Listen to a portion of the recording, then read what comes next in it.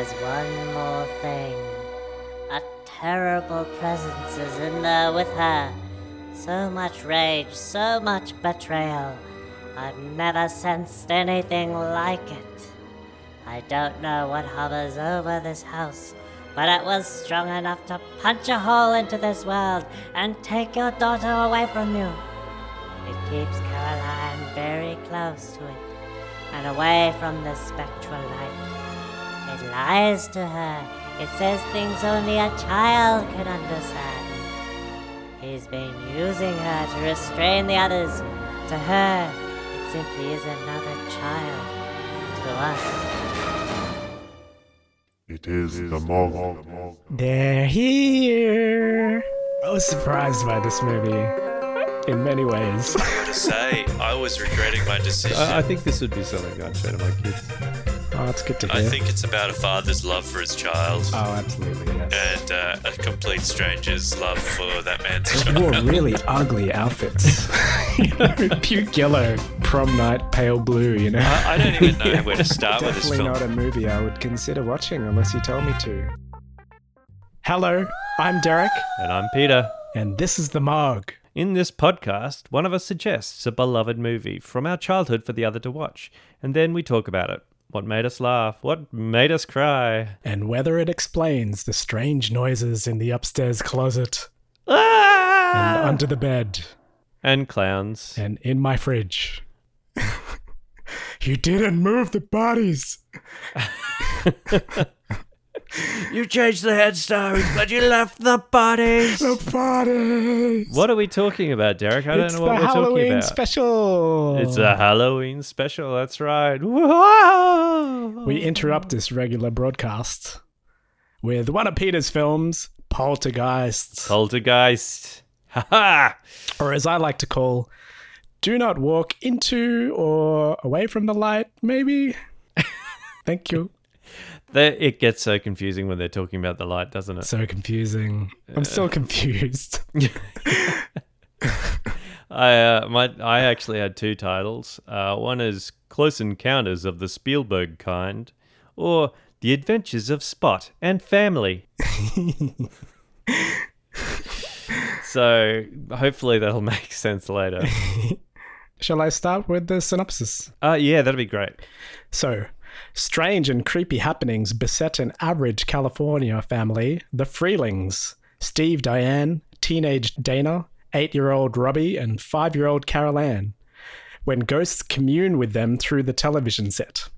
Initially friendly and playful, the spirits turn unexpectedly menacing, and when Carol Ann goes missing, Steve and Diane turn to a parapsychologist and eventually an exorcist for help. Is she really an exorcist? That's what was written on the synopsis. I'm Oh, not too really? sure. I was questioning that. Well, it's true that she does clear these houses. She was but, more of a clairvoyant, I thought. Yeah, it was more clairvoyant than exorcist. Yeah. She certainly wasn't a priest. So I guess, did you have some background to this film? Yeah, well, this was done in 1982, and it was directed by Tobe Hooper. But there's a lot of contention over that. You look up Poltergeist, and everyone will talk about it as a Steven Spielberg film. Yeah, absolutely.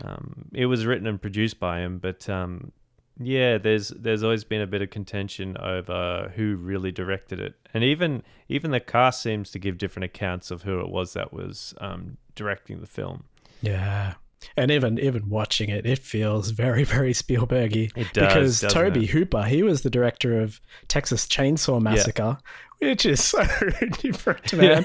It's just screaming nonstop and blood and just like, there's no character development. There's just like pure horror. So I can see what they're saying. Well, I mean, it was written by Spielberg, Yeah. so he probably, and if he produced it, he might have kept Toby on the line.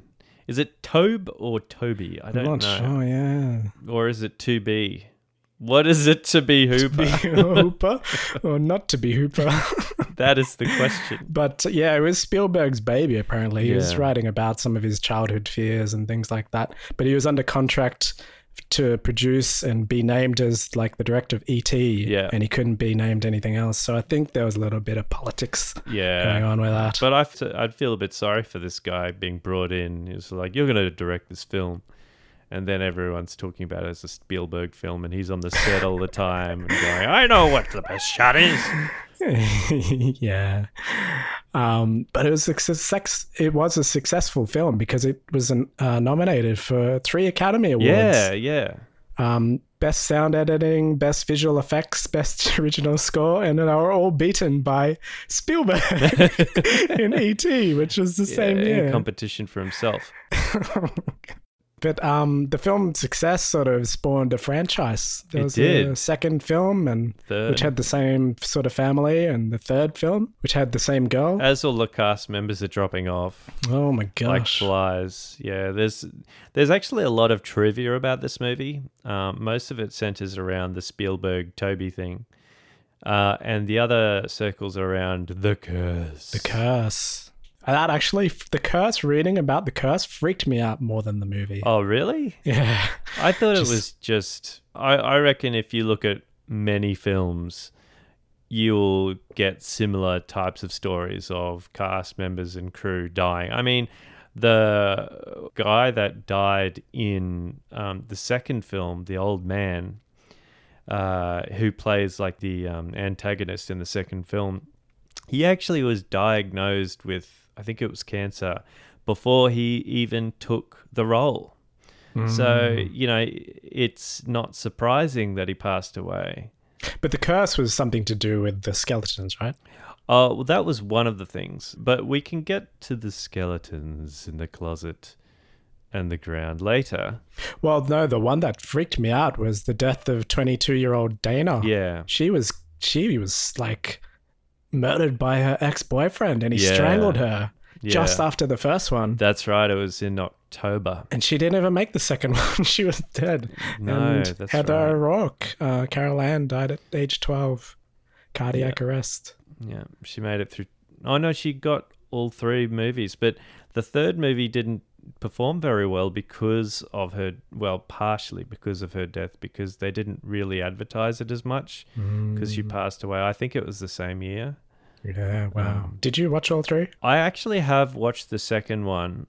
I think it was like on TV at some stage, but I was a lot older. I was in my 20s. I don't remember it being quite as iconic. I've never seen the third film. Oh, I see, yeah. I'm pretty keen to watch all 3 now, just to see. Yeah, how did you find this film? Oh, yeah, amazing. It was really good. One thing I've got to add to the background is Jerry Goldsmith. We mentioned him I was before. about to say that. Yeah, he's through all of these. We brushed over him before, but now There's read up. 2 constants in the films that we've been picking. One of them is Jerry Goldsmith, and the other one, I'm going to let you guess. Is Peter Dinklage. He's in all my films. All I of them. was going to say Little People, man. I was really trying to go for something that was not quite as contentious. But I really brushed over him, and I just said, he did the music to Rambo. But no. I read up, and he's done like... I'm going to give him a proper credit this time. He was Papillon, Chinatown, The Omen, Alien, which we should have mentioned, really.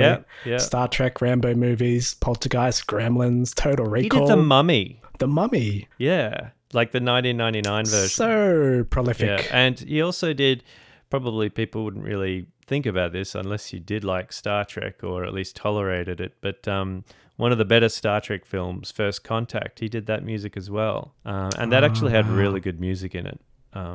He's prolific and very good. And I think he was still doing the Star Trek remakes as well until he passed away. So he's a trooper. Yeah, pretty awesome. I love the Goldsmith. Yeah, a bit of gold.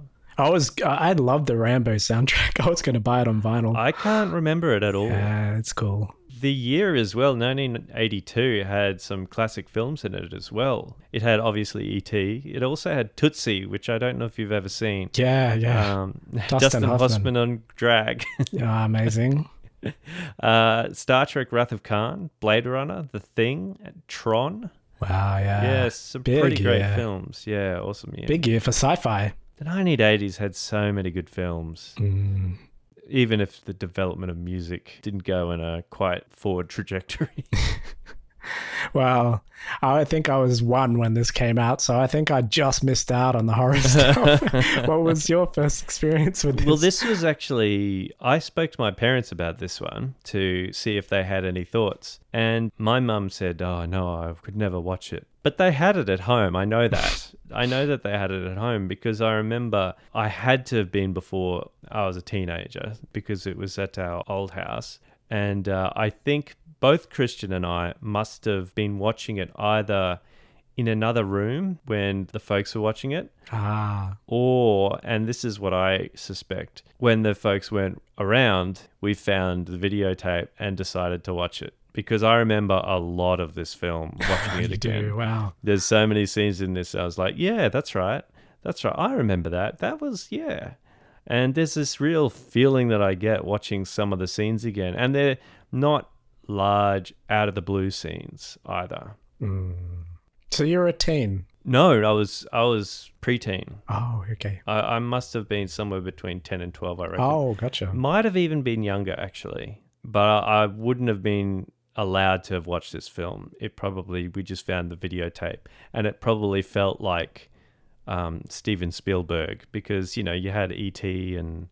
In fact, maybe that was the thing. Maybe we watched it because we thought it was a Steven Spielberg film. But I'm pretty sure that we weren't really supposed to watch it because there are some scenes in this that are fairly iconic for me. Yeah? Yeah.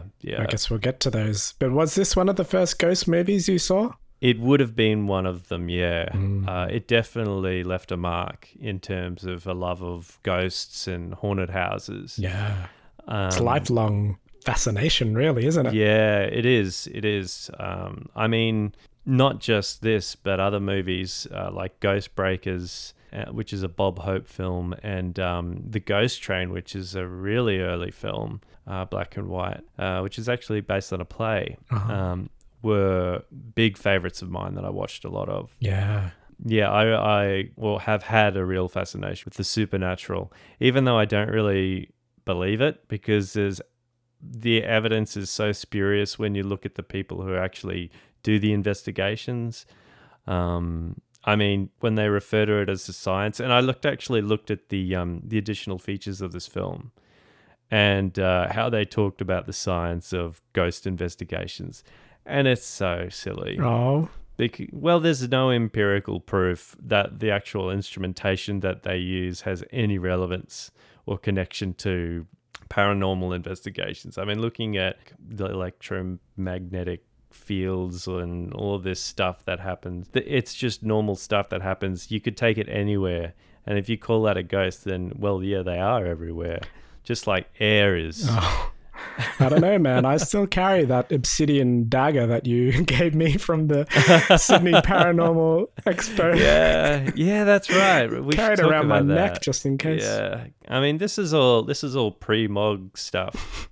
I'm now at this stage in my Mog life, very, very skeptical about all of that stuff. I still have a great fascination for it, and I consider myself open-minded when it comes to it. But yeah, there hasn't been anything that would give me proof. And I've studied psych, amongst other things. Parapsych? No, not parapsychology. It's kind of hard to study something that they wouldn't have it. It's all about the ectoplasm, man. Yeah, it is, isn't it? That's right. That's right. It's the only empirical evidence that doesn't exist. I mean, yeah, let's move on. Should we get to Act 1? Act 1, getting to know the Freelings, or I like to say, how you freeling? I'm freeling fine. Thank you very much. So it opens up with America. Yeah, it does. America. Well, you gotta like every movie has to have something that connects to America so that we know it's an American film, and as an Australian, have our connection to America. The Star-Spangled Banner. And the thing with this is, and even I know this, like late night in the States, they play this at the end of the broadcast, so you know it's late, which is what it's sort of signifying. Yeah, that was one of the things I noted as well. And they show a close-up of the TV and the fact that it's Sony.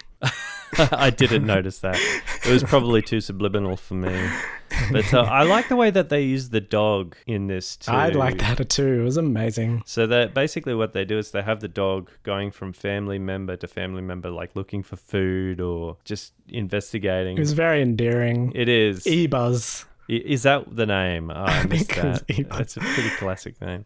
And they're all sleeping, and it had a very Spielberg vibe through that. I thought he does like these long shots. And I think that's one thing that I've noticed about these types of horror films, the good ones, is they actually do a take through of the house in some way. If you've ever watched The Conjuring, No. they do that in that film as well. They do a long shot where they take it throughout the house to see what's going on in the house as they're moving in. Get a feel for the space, hey? Exactly. So you know where everything is. You get a feel for it. You know, in the back area there's this, and in the front there's It was an that. amazing house. Yeah, and it was. It reminded me of the little houses used to be built in Ark.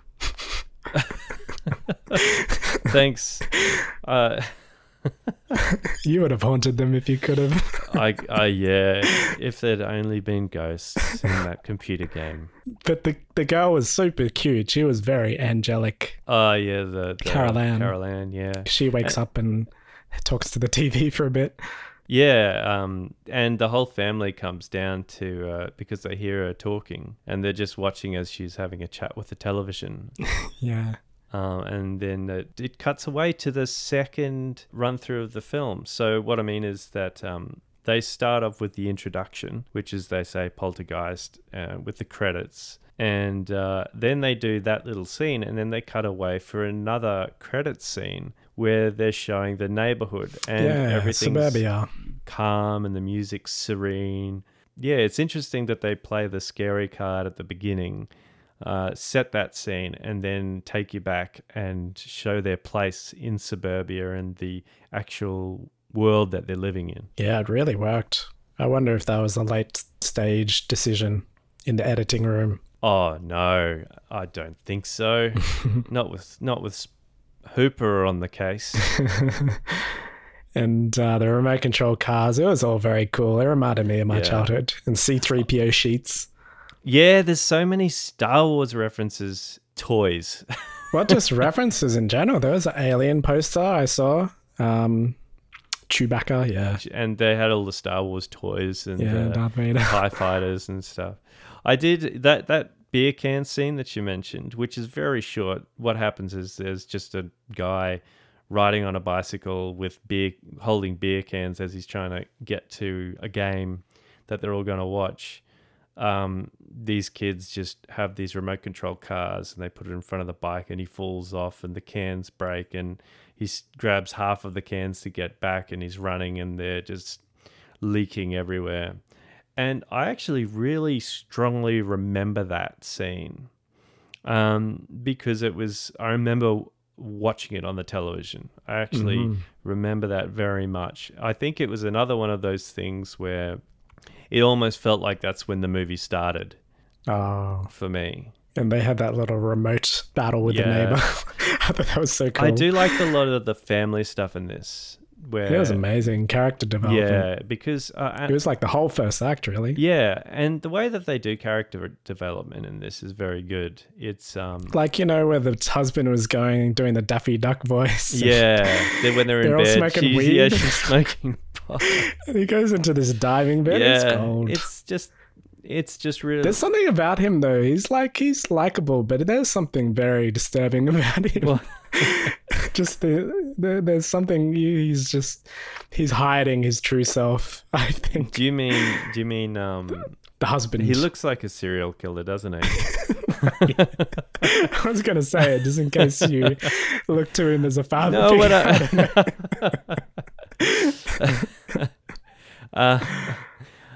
well, I mean, he did have a lot of that, the qualities of, the good dad, and he cares. But then, when all of this stuff happens later in the later acts, he does look incredibly haunted by everything that's going on. And he almost takes a bit of a backseat, but he is introduced at the start as the dad, the everyman's dad, or every woman, every child's dad. Like he's counting down with the lightning stuff, and he's teaching. It was very nice. And in the next scene, you see all the kids are in the background. Anyway, that was great stuff. But they had a clown in there, and that clown's got nothing on Tim Curry, man. Well, maybe it does later in the film. I don't know. Yeah, but we'll get to that. I actually keep thinking that scene's going to happen earlier in the film, but it doesn't. It happens right towards the end, where everything blows up. That's like Act 4 almost. Yeah. Well, I guess the second act is when they're here, when they're announced as they're here. Yeah. Well, before that, there are a few establishing scenes of the kids and the family that I'd just like to mention, just because the burying of the bird is another thing that I strongly remember. I remember the burial box where they put the bird in the box and then they put a photo in. She gives it, and the line was, "Oh, Tweety, couldn't you have waited for a school day?" Yeah, and she's taking the bird to flush down the toilet, and Carol Ann walks in on her. It's gold. Yeah, it's really, really clever. It was really well done, the whole family stuff, because it was almost you could believe it was. And a the family. next scene after they bury it is like, "Can I get a goldfish?" Yeah, that's next right. shot is a goldfish. You know? Yeah, that's right. She's crying, and she demands that they bury the bird, and they put it in this cigarette tobacco box and bury it with a flower and all of that stuff. And yeah, she says she does the "Now I lay thee to rest" type prayer. And then immediately after that, she just turns to Mum and, "Can I get a goldfish?" It was She's great. like, "I've moved on." Yeah. In the next shot, they show the goldfish. Yeah, and she's feeding it so much food. There's like a full 2 minutes of her just dunking food into the... But yeah, so, and then they get to their here scene. And like, I really liked how they're just trying to understand it. They're playing with it, talking about it, and we're sort of learning about it through the characters. It gives like this sort of mystery and playfulness, but there's this, you feel this underlying menace also with the ghost stuff. How it just moves the chairs suddenly. You know, they did a great job with that scene because it was a one-shot scene where she walks in and the girl's sitting on the bench and the chairs are around the table except that they're out. So she puts all the chairs back in, and she walks, and the camera follows her just so that the table is off screen. And she gets stuff out of the cupboard, and then she turns back, and it's been like 20-30 seconds. And somehow they've managed to get all of the chairs standing balanced on top of the table. Yeah, so that was one take, was it? That was one take, yeah. Did they have like a bunch of extras? They must have set it up so that they took the chairs and they must have had a preset bunch of chairs that they would have dunked on top. That's my guess. Wow. I'm not sure how they did it, but they did a really good job of it. But yeah, I like how it's not immediately a horror, scary thing. It's not the I don't believe you. They don't go into, well, it's your imagination, or it's all of that stuff, which is a lot of the cliche you get now where people are just sort of dismissing things from happening. They actually go straight into something is actually happening. But they do it in a way where it's not that they're terrified. It's like she actually kind of experiments with it. I think I think it's not that they're here. That's the Act 2. I think it's when she is taken. That's when Act 2 starts. Because what happens is the tree comes to life as Robbie's in bed. He's counting the lightning. Tree comes alive, pulls him out and tries to eat him. And while all of that's happening, they're trying to pull him out of the tree. The family, and they're all getting dirty and muddy. Gosh, they get so muddy in this, don't they? Yeah. And while that's happening, Carol Ann gets sucked into the closet. So, yeah, and that was a cool scene there where everything in the room is actually being pulled down into that closet. Yeah. There's some really cool shots in this film. Well, apparently that really terrified the actress more than all the skeletons and all the ghosts and all the stuff. Was just hanging onto that bed rail and being blown with the industrial fans. And it's pulling down so that it actually breaks and she falls. Oh my gosh. I can understand that. Yeah. But the old school special effects, man. Old school. Where some of the old school stuff is so much better than the modern. I'd call them shortcuts because they don't seem to produce the same result. Yeah, I really respected it. So she gets eaten and disappears. They start searching the place for her, and that's when they hear her coming out of the television. And we cut to the parapsychologist. Yeah, and I like those guys. They had a lot of character. So do you have a name for Act 2? Oh, I thought Act 2 was there here. Oh, right, yeah. Well, I guess it is really, isn't it? Yeah. They're really here. And so one of the guys, the parapsychology goes, he was just describing how he's got this little toy car going across the room. Yeah, after 7 hours, he's got it on time lapse. He goes, I got it on time lapse. And then the husband just looks at him, opens the door, and there's stuff flying around everywhere. And the effects on that were amazing. It was very... That was very Spielbergian. Yeah. Or ILM. Industrial Light of Magic. Yeah. So, very Ghostbusters, very sort of... Yeah, that's it. That's it. Even Goonies to a degree. Yeah. And then the guy... Apparently... Sorry. No, you go. Oh, I was just moving on. There was the guy that goes later on, one of the parapsychologists, to take a photo, and the lens cap's on. Yeah, that's right. You got to be quick around here. Yeah. There's when they've cut away from the room, the lead parapsychologist, Beatrice Straight, she's telling them that there needs to be scientific evidence to prove that there's a haunting. And as she says that, a coffee cup just slides across the table. and she says, well, actually what I mean is about poltergeists.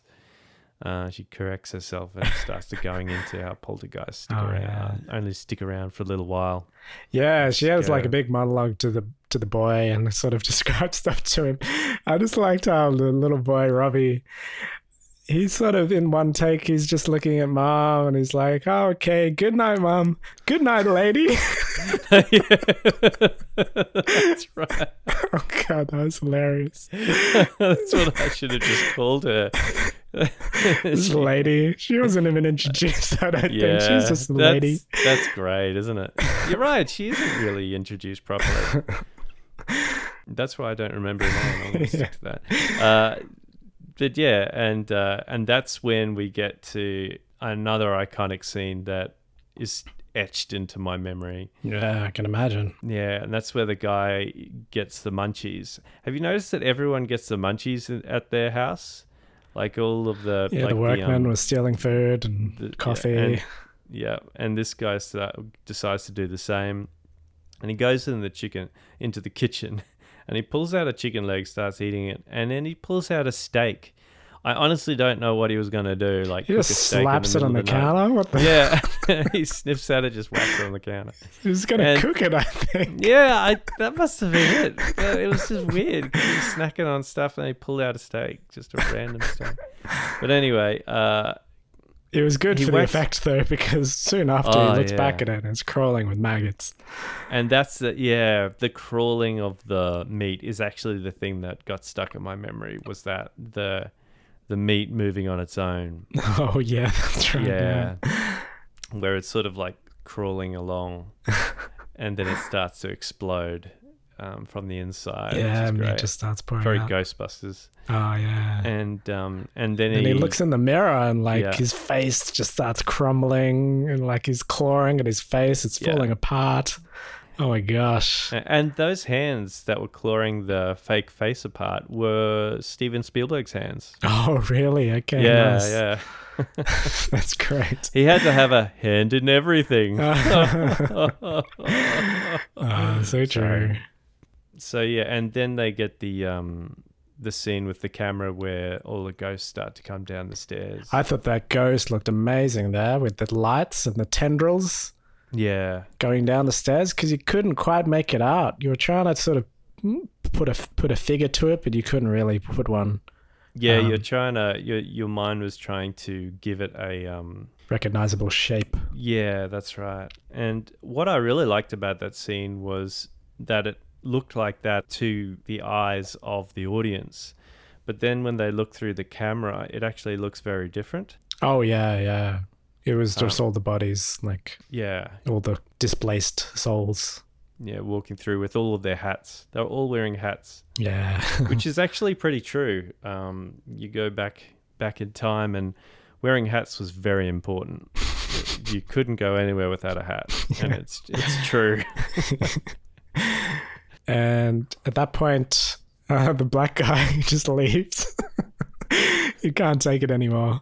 But hang on, the black guy leaves. Oh, she said he's not coming back. No, or something that wasn't like that. the black guy. That was the white guy. Oh, it was the white guy. It was the white guy okay. with glasses. Yeah.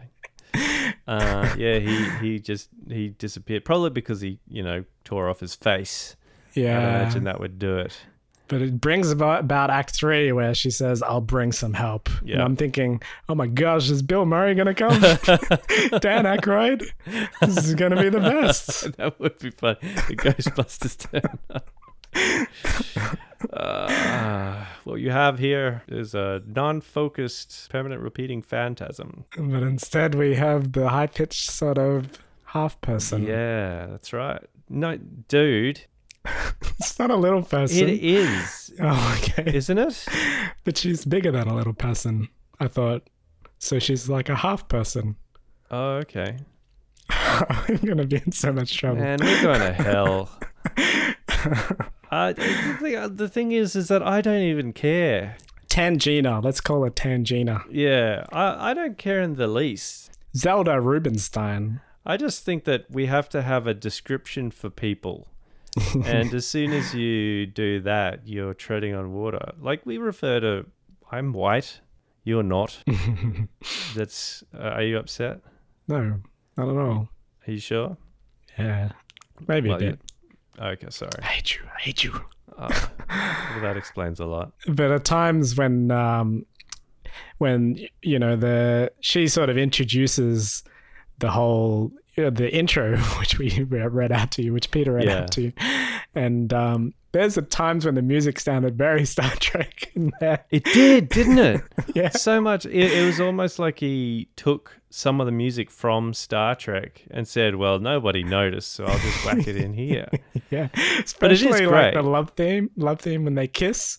That sounded purely like it is. I noticed that too. Absolutely. Yeah. And it was actually quite funny. There was like a little bit where, she was about to go in, tie this to my waist, I'm going in. And he goes, "You've never done this before." And he's like, "Neither of you." And she just goes, "Oh, you're right. You go." Oh my gosh. I laughed out loud. That was a good line, that. But it's weird. That's when the into the light and out of the light stuff was just like, what's going on? It wasn't so much a double cross because it was just so confusing. I think it was meant to be a double cross. It was really... So, to explain our confusion, when they're first talking to Carol Ann through the airwaves, the first parapsychologist, she says, "Tell her to stay away from the light. Tell her to stay away from the light." And then when we get back to Zelda or Tangina, she tells them to tell her to go towards the light.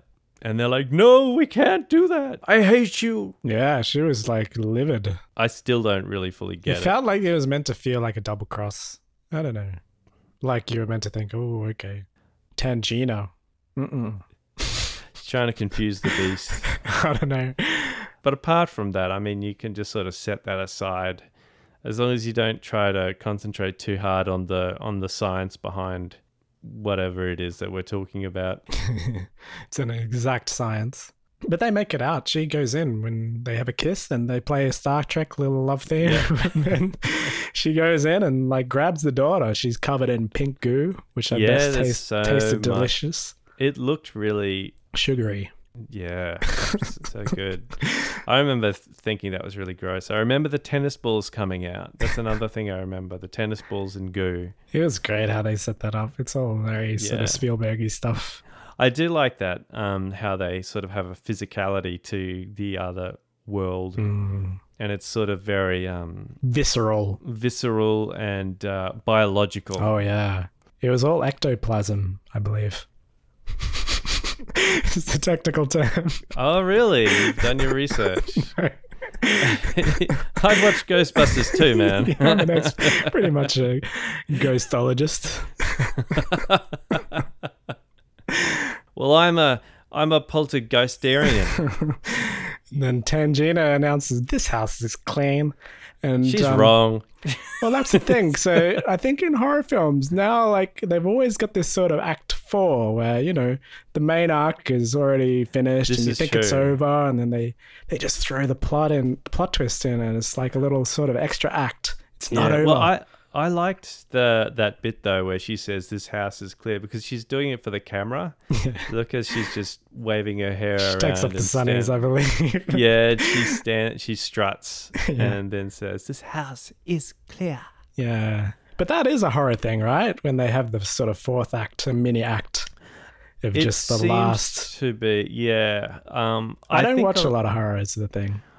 A lot of horror films do that, but they don't. The difference here is that it's an actual full fourth act where the ghosts come back, they escape, and then it ends.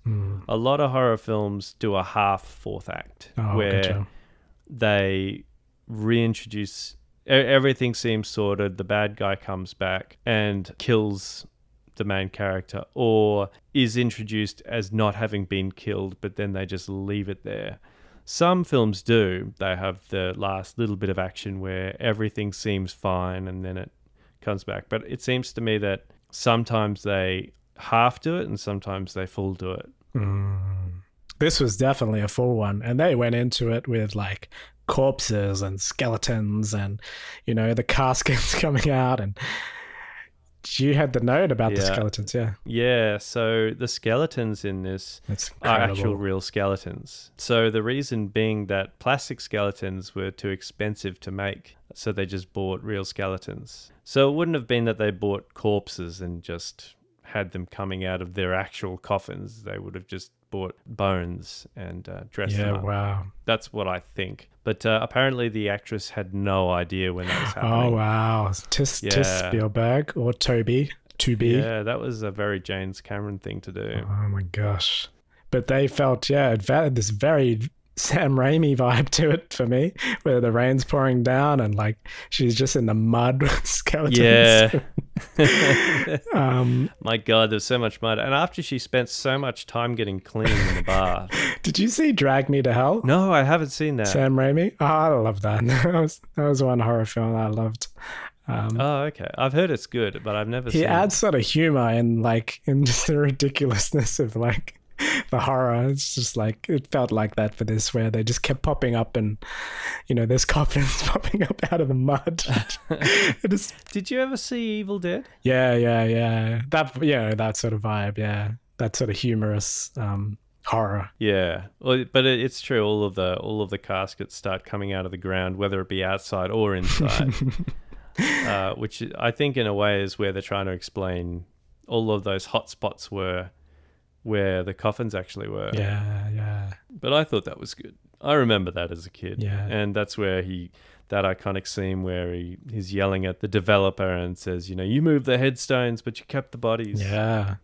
Doing it on the cheap. And then the house shrinks. Man, that looked cool. And that's an awesome effect. I remember that from The Simpsons. Yeah, exactly. I've never seen Poltergeist, but I've seen The Simpsons. Yeah, it's totally from The Simpsons. It's not from, obviously. But. The Halloween special. Yep. One of the first ones. I haven't followed up The Simpsons for a very long time. But it looks amazing. It is a great scene, that, isn't it? There's actually a few little Easter eggs in there. If you've ever watched The Shining, you'll see that they drive in this little yellow love bug car.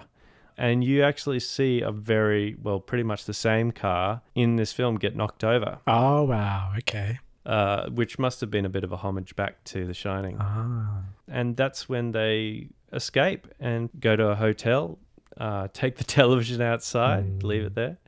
and it ends. So how would this sort of rate on your nostalgia meter? This is a really high one as well. The 1980s has been very characterized by Spielberg films, I think. George Lucas and Steven Spielberg have had a huge impact on people's childhoods, and I'm no different from that.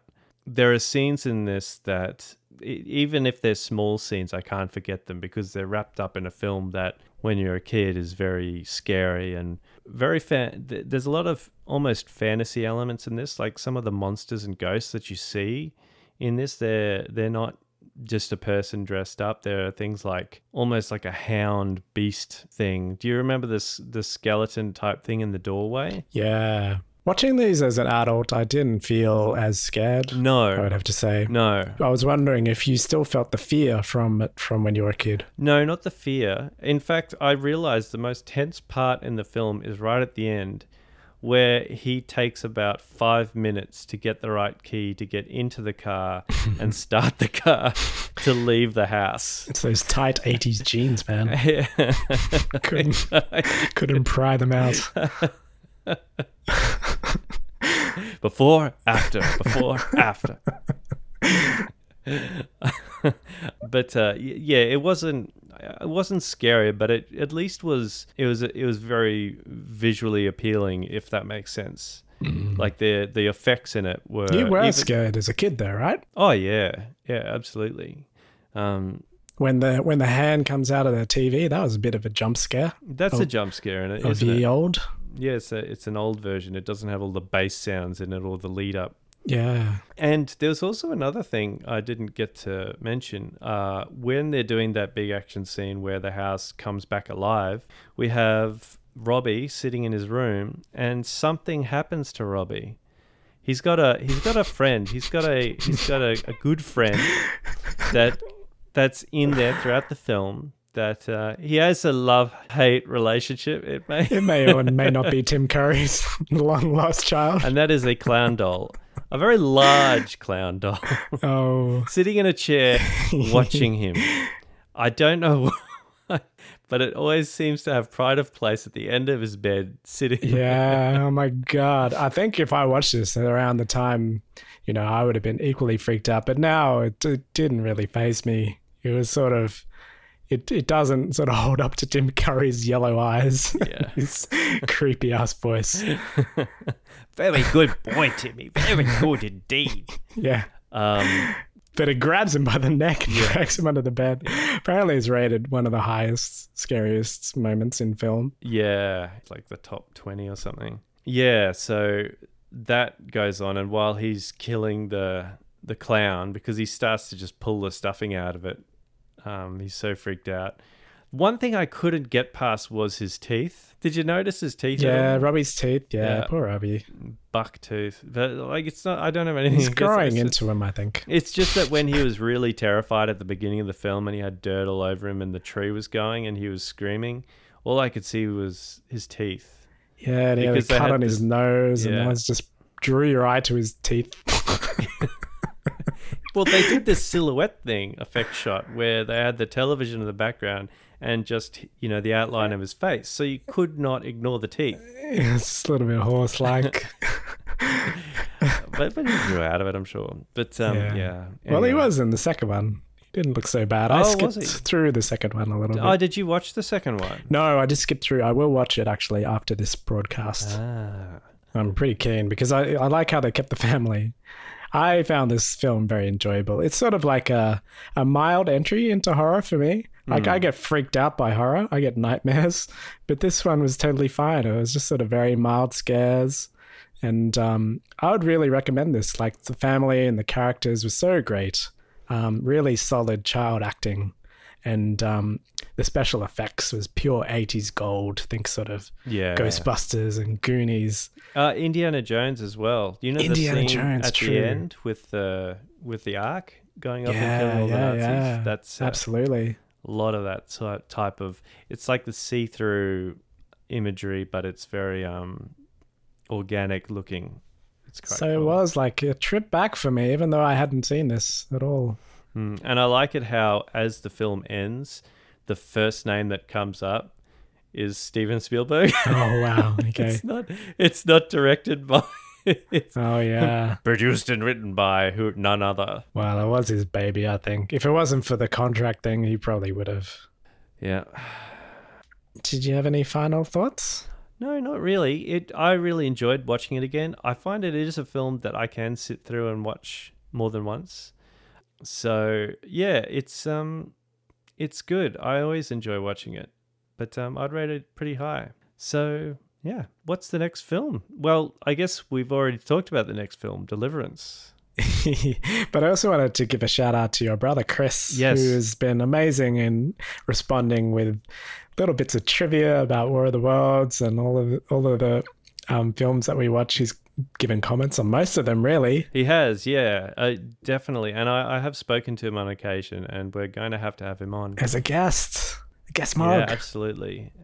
He actually did have a comment about this, and that was that he remembers seeing snippets of it as well. So it's not just in my imagination that I saw this at a young age. So my parents have no excuse. That's cool. Cool, man. Well, look, sleep tight, sweet dreams. Don't dream of hands and television screens. Make sure you turn your TV off before you go to bed. Did you write this before? That all rhymed. Did it? No. That was great. Thanks so much, Peter. Thanks for listening, people. Thanks, man. Talk to you Good soon. night. Thanks, guys. Happy Halloween. Bye. Happy Halloween.